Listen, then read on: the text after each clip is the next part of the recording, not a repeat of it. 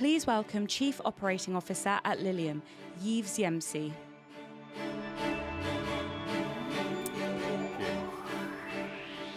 Well, good morning. It's a pleasure, it's an honor to be here with you today. So I'd like to thank Shyam and his team for giving us a chance to tell you who we are at Lilium, what we do, and how we partner with Palantir to do it better and faster. So what we're doing at Lilium, based in Germany, is basically building radically better ways of moving. That's ambitious. So why is that radical? First, we fly. We want you to fly. And that's great. I mean, most of us fly, but not the majority of humanity. Point A to point B. So I'm talking about London downtown to Heathrow. I'm talking about JFK to downtown New York. I'm talking about saving hours of traffic. Right? So that's radically different. The second thing is that it's sustainable. While we're in the air, we don't create emissions. It's electric. Wow, that's different. So no emissions, no pollution, less guilt. Yeah, that's better because we'd better think about it, as we just heard. So it's sustainable. And the last thing, it's for everybody. It's not for the wealthy people. It's for everybody. It has the potential to reach a price point which makes it competitive with a taxi service because it's very simple. So how simple is it? Well, that's the solution we are defining and building. It's a jet. It's actually a jet. It's electric. And it takes off vertically, so you can reach basically the downtown of cities. You can go into very small footprint. In fact, it's a helicopter pad. And the good news about it, it's ducted fans, electric fans, so it's not noisy. Take San Francisco, more than 30 different helicopter pads. Almost all of them have been shut down because of noise. So much less noise, safer than helicopters because it has redundancy, all these multiple engines, and that matters a lot. And zero emission, that matters a lot too.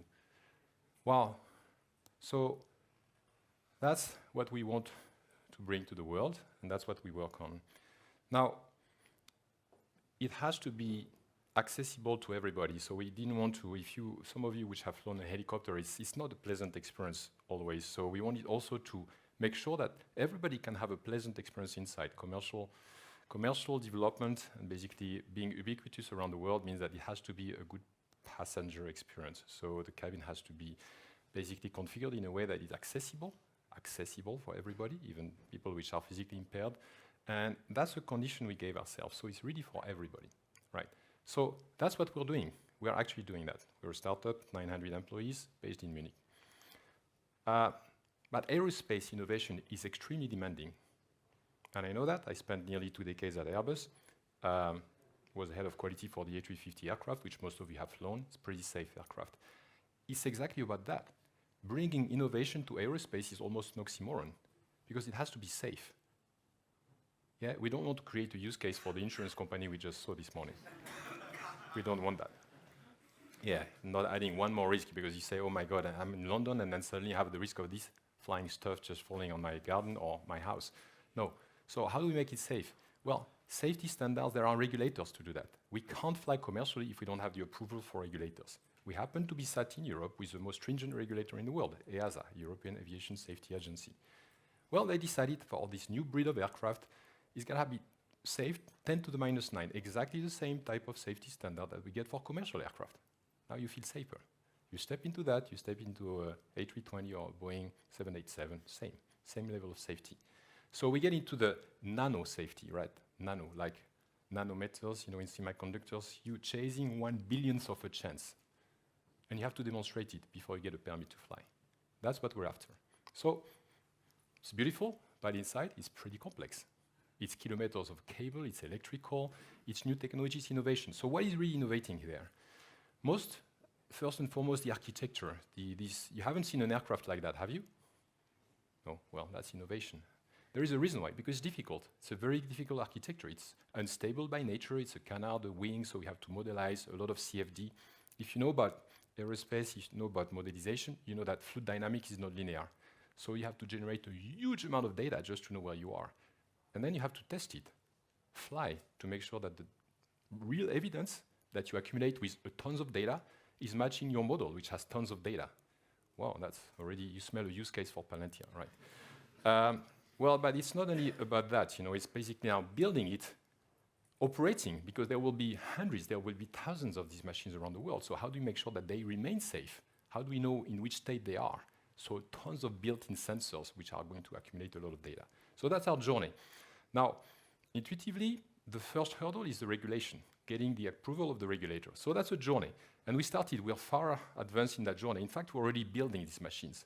So you don't realize, but there are a handful of companies like ours, which have already gone public. We got public last year on NASDAQ, and which are already bringing these machines to the world. In the second half of the decade, they will be everywhere. Yeah, people say, well, that's science fiction. No, it's coming. It's coming faster than you imagine. Everywhere around the world.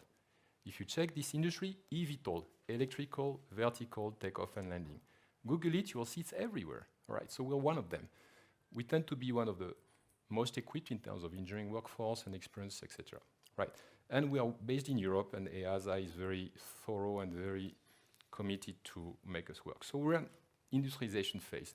So what it means, we're solving problems. We constantly solve problems. Well, the good news, we're engineers, we love it. Right?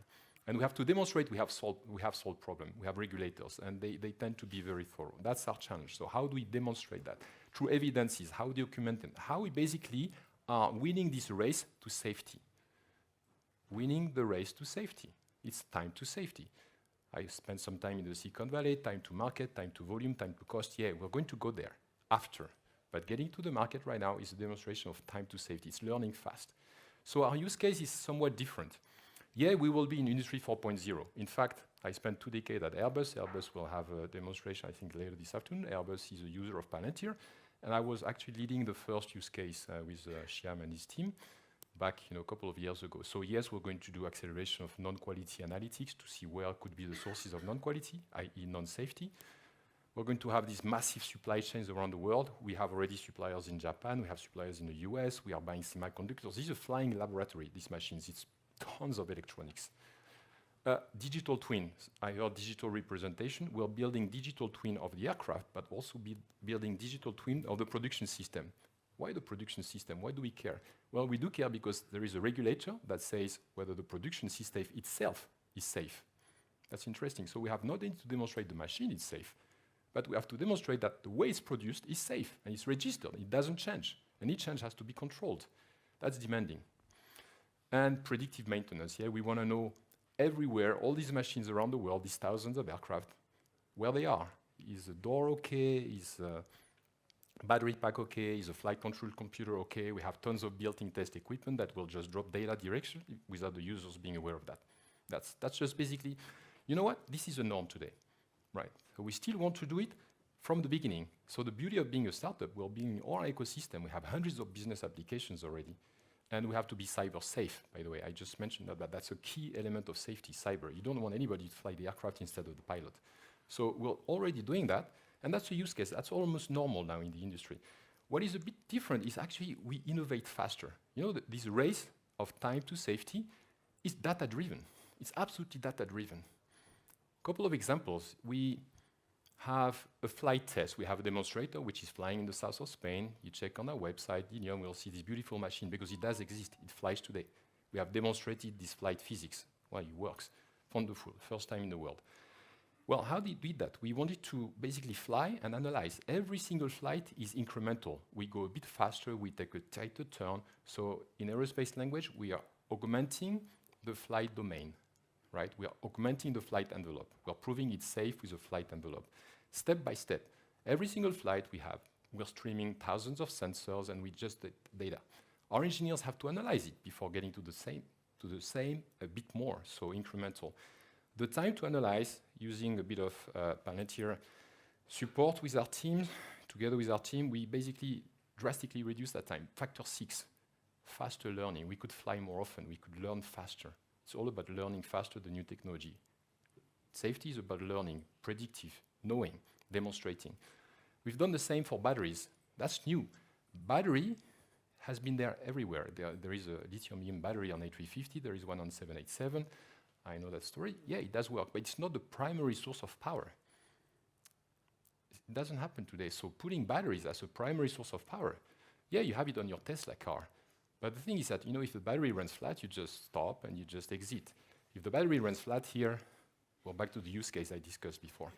So we have to modelize it. We have to demonstrate that we know how it's working, that the flight control computer, all the sensors know the state of health, the state of charge, the aging, any potential risk of thermal runaway. You don't want to have a thermal runaway when it's flying.